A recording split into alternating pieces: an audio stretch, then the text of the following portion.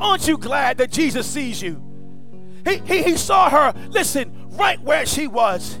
You understand that Jesus sees you right in the middle of your pain. He sees you right in the middle of your tears. He sees you right in the middle of your living situation. He sees you and he sees your bank account. My God, he sees you with your health issues. He sees. Manifested Glory Worship Center. Kingdom focused, kingdom minded, kingdom living. This is the Rhema Talk podcast, and you're listening to Pastor Damon C. Johnson, founder and senior pastor of Manifested Glory Worship Center.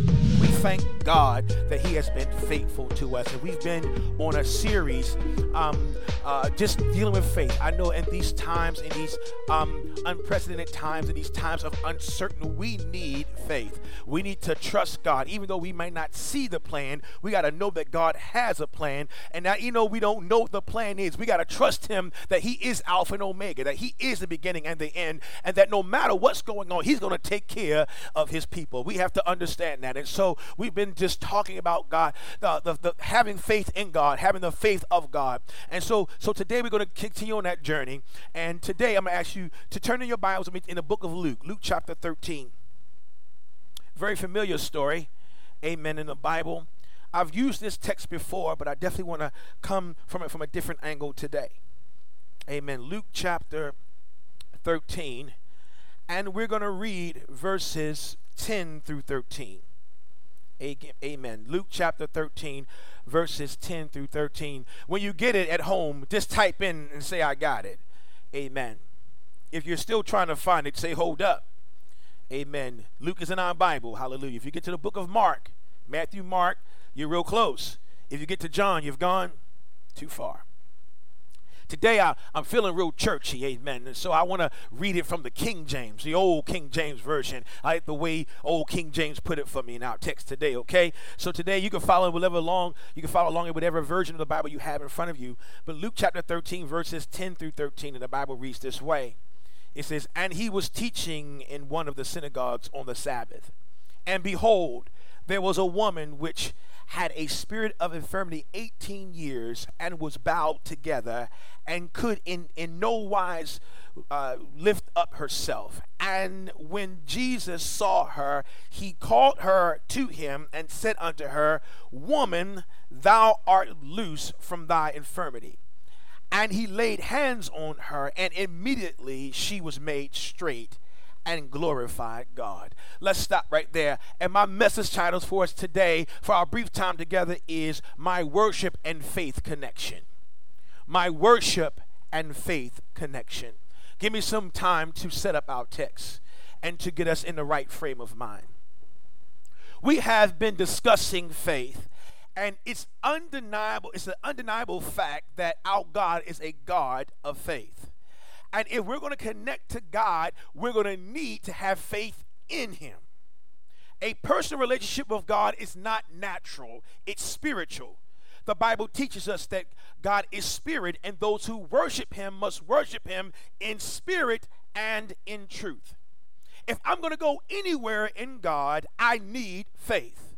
God does not always respond to our emotion, and unfortunately in the church we always are looking for an emotional experience, but we can't have that emotional experience outside of faith. If we just have emotions in church, then we would leave church without, listen, if we only have emotions in church and not exercise faith, we'll just leave church tired and drained, but not any closer to God. If we're going to get God's attention, we need to show him some faith. I've taught this several times in our church that God moves through our faith. When we can show God our faith, you're giving him something to work with and something to move through. And I've also taught in our church that Satan is an imitator of God. And so he doesn't move through faith, he moves through fear. But here is the thing we have to understand. Whatever you show, that's what you're going to attract. So if I put forth faith, I'm going to attract God. If I put forth fear, I'm going to attract the enemy. And so a lot of times we're looking for God, but we're only showing our fear, and we wonder why the enemy's all in our mess and all in our lives. It's because we ain't showing no faith. In order to get God to move, we just show him that we have faith. Look what it says here. And in Hebrews 11:6, just put it up here for me. You could read that later. Look what it says in Hebrews 11, verse 6. It says, But without faith, it is impossible to please him. For he that cometh to God must believe that he is, and that he is a rewarder of them that diligently seek him. So it's impossible. I don't care what you do. You can dance, you can shout, you can speak in tongue. I don't care what you do, but if you don't have faith, it's impossible to please him. And so if we want to be in good standing with him, we have to have faith. Listen to what it says. Real faith, people of God, listen. Real faith is a pursuit of God. And so the text teaches us that there's a reward for those who diligently seek him. So we have to ask ourselves, what is the reward? See, most of the time we equate the reward to being material things, cars, houses, land. But understand, the real reward of faith is God. I get to get closer to God. And so understand, the first step in that is realizing who he is. Can I just take a few moments just to talk about who our God is? People of God, listen, our God exists in a realm all by himself. Listen, if God did not want to be known, he wouldn't be known. If he didn't want to show or reveal himself to you, he could have everything going on and not reveal himself to you. That's how bad our God is. Understand that there's nothing that can compare to our God. We can't say that God is like this or God is like that, because there's nothing and no one we can compare God to. Understand something else about our God is that he made creation, but he is not creation. I'm going to say that again. He made creation, but he is not creation. He says, I made it, but I'm not it. My God. I did this one time in my church. I think it's fitting for me to say it again. Listen to this quick little thing. I love this. It says, the God says to us, he says, you exist in time. I don't exist in time. I made time and dropped you into it. I stand outside of time, looking into time, working in time to give you a span of days called a lifetime, so I can bring you out of time, on time, to be with me all the time. My God. Can I say that one more time? That felt good. He says, you exist in time. I don't exist in time. I made time and dropped you into it. I stand outside of time, looking into time, working in time to give you a span of days called a lifetime, so I can bring you out of time, on time, so I can have you with me all the time. That's how bad our God is. Something else about our God is that we often say God is good, but understand that God is not good based off our measurement of good. See, he's good just because he's good. See, our good is contingent on someone being good to us. I'm only good to those who are good to me, but God is good all by himself. Whether no matter what you do, he's still good. There's something else about our God. There's nothing that we can try to give God that he doesn't already have. You have to understand that he knows everything, so he can't learn anything. My God, our God is awesome. Here's another thing about our God. See, we rest when we get tired. God rests when he's finished. My God. See, he on the seventh day, he rests because he was done his work. See, we rest when we get tired. That's how bad our God is. I did all that to tell you about our God and to tell you why we need to have faith in this type of God. Now, let's deal with our text. The miracle in our text was very different because the woman in our text did not petition Jesus for healing. Her miracle wasn't like blind Bartimaeus, or her miracle wasn't like the woman with the issue of blood. They sought Jesus out. This woman in our text did not. This woman in our text didn't directly express any request of God. But what she did show was her faith in God. She didn't go to church for a request. She didn't say, Jesus, I'm here for a healing. She actually just showed up to worship. That's why there has to be a connection between your worship and your faith. This woman in our text, the Bible says she had a spirit of infirmity for 18 years. This woman had a curvature in her spine for 18 years, acute scoliosis with no relief.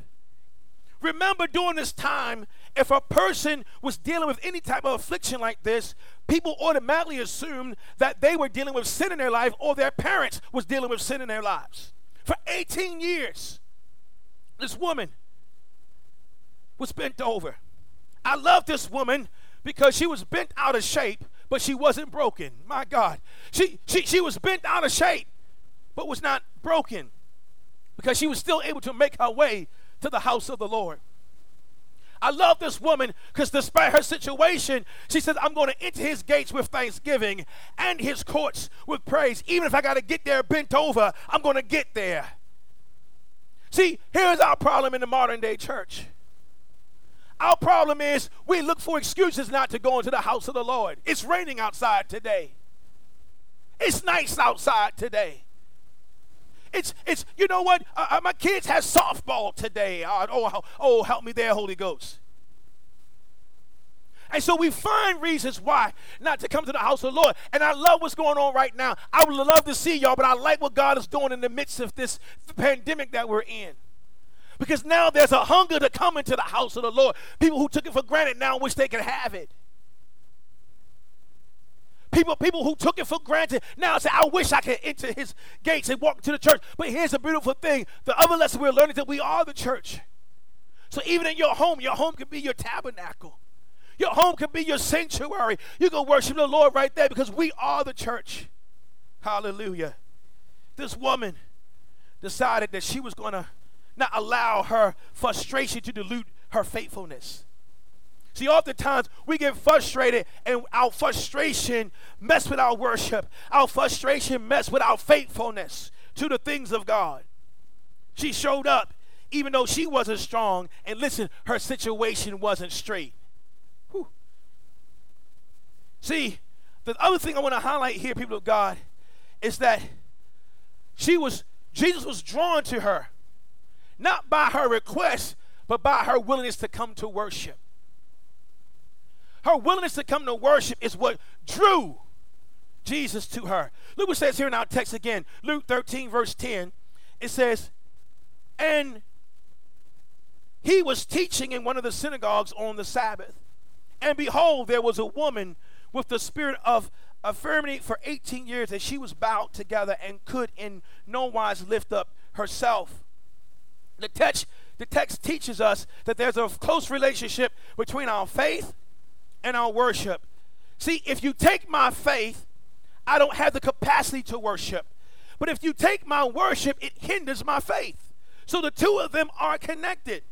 Yet my faith is not my worship, and my worship is not my faith, but yet they both have the same target, and that target is God.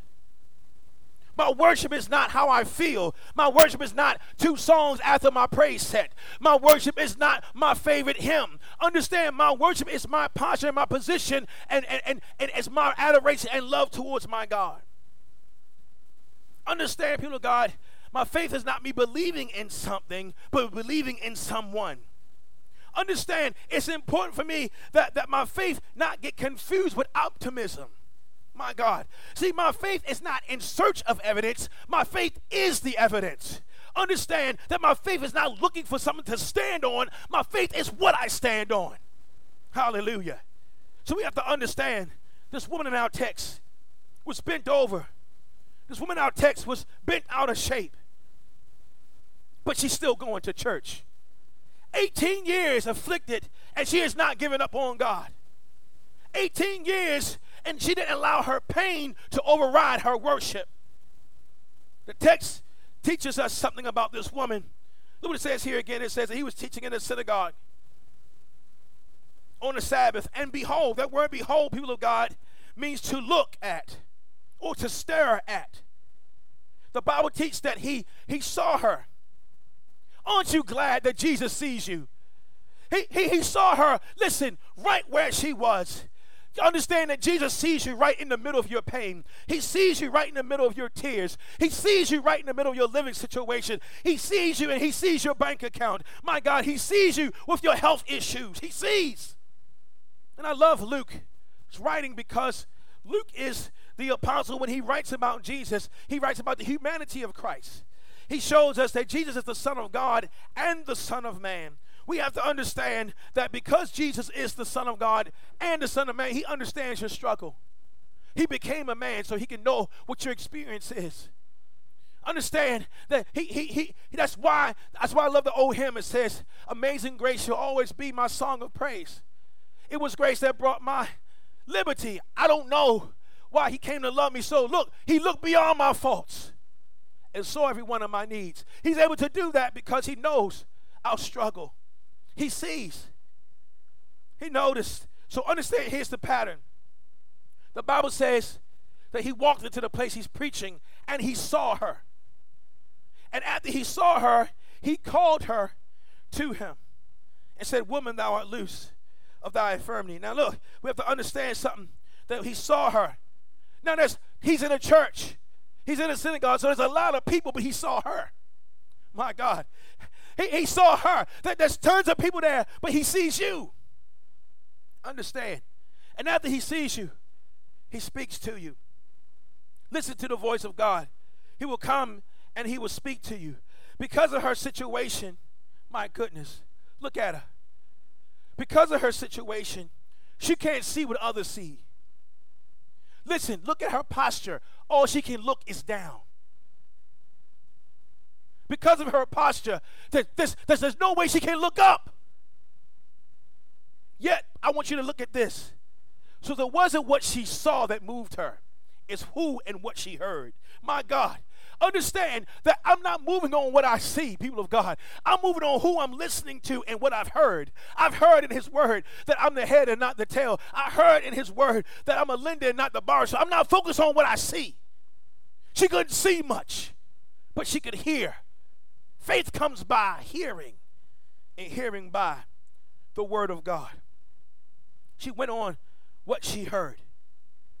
Now, she heard Jesus. And she gets up. He calls her. And I love this woman because she responded to his voice. And like this woman, another old hymn. She came to Jesus just as she was, wounded, weary, and sad. But she found in him a resting place, and he has made her glad. I don't know about you, but when I think about coming to Jesus, just like I am, all bent over, all bent out of shape, all wounded from my situation in life, but when I hear his voice, when I hear him calling me, I respond to the call. And just like this woman, she was able to make her way to Jesus, not on what she can see, but on what she can hear. She started moving towards Jesus, bent over. No matter how you get to him, people of God, get to him. I know you might come to him like her, bent over and bent out of shape, but still come to him because he's calling you. Let me ask you a question. Can you still worship in the middle of your situation? In the middle of your pandemic, in the middle of your rough times, can you still worship him? See, Jesus saw her faith because she was willing to move on his word. That was a sign of faith. But what I also love is that he also responded to what she produced with her faith, because her understand, she had faith in God, but her faith produced faithfulness. Understand, people of God, faithfulness is a product of faith. She still was coming to church no matter what. She was still coming to church despite of her situation. She was out. And even though in a bent up situation, she came with her hands up in worship. Can I give you a sidebar here? Just type in yes you can so I know y'all still with me. Amen. Here's your sidebar. Worshipers get miracles. Hallelujah.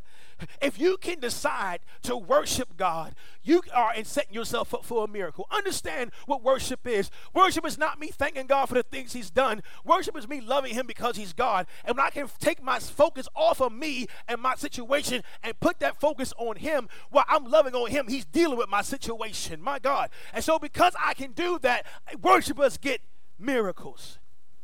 Jesus saw her and she came to him. Not things, but she came to him. And so, understand, look what the text says, verse 12. We're almost done with this thing. Verse 12. But when Jesus saw her, he called her to him and said, woman, thou art loose of thy infirmity. No. Here's the thing. We shout right there. We normally stop and close the Bible right there and shout right there. Oh, woman, thou art loose. Hallelujah. But understand what happened here. Woman, thou art loose just got the spirit that was on her off of her. She still was bent over.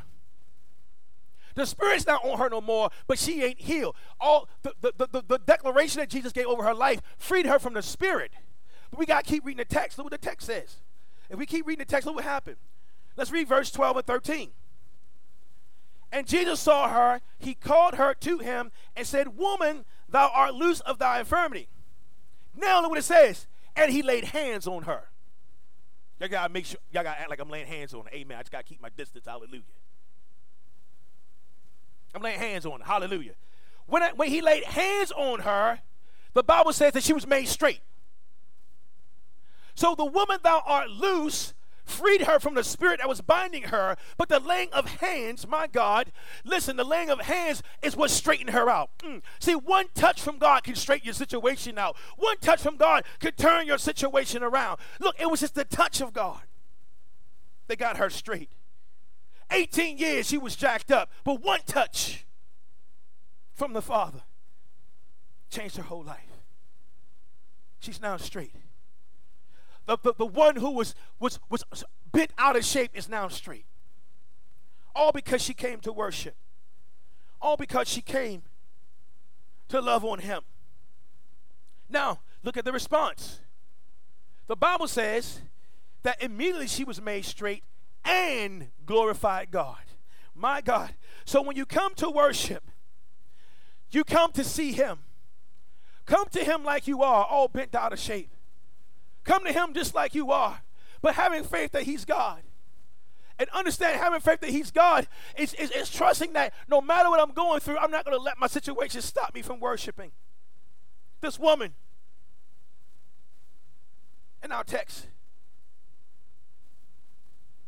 18 years, went to church like this, bent over. People talking about it, but she still came. People criticizing her, but she came. People probably speaking doctrine in her. Why you still going to church? Ain't nothing happened for you in 18 years. What's going to make happen this week that happened the hundreds of weeks before that? She didn't allow any of those things to stop her. She said, I have faith in my God.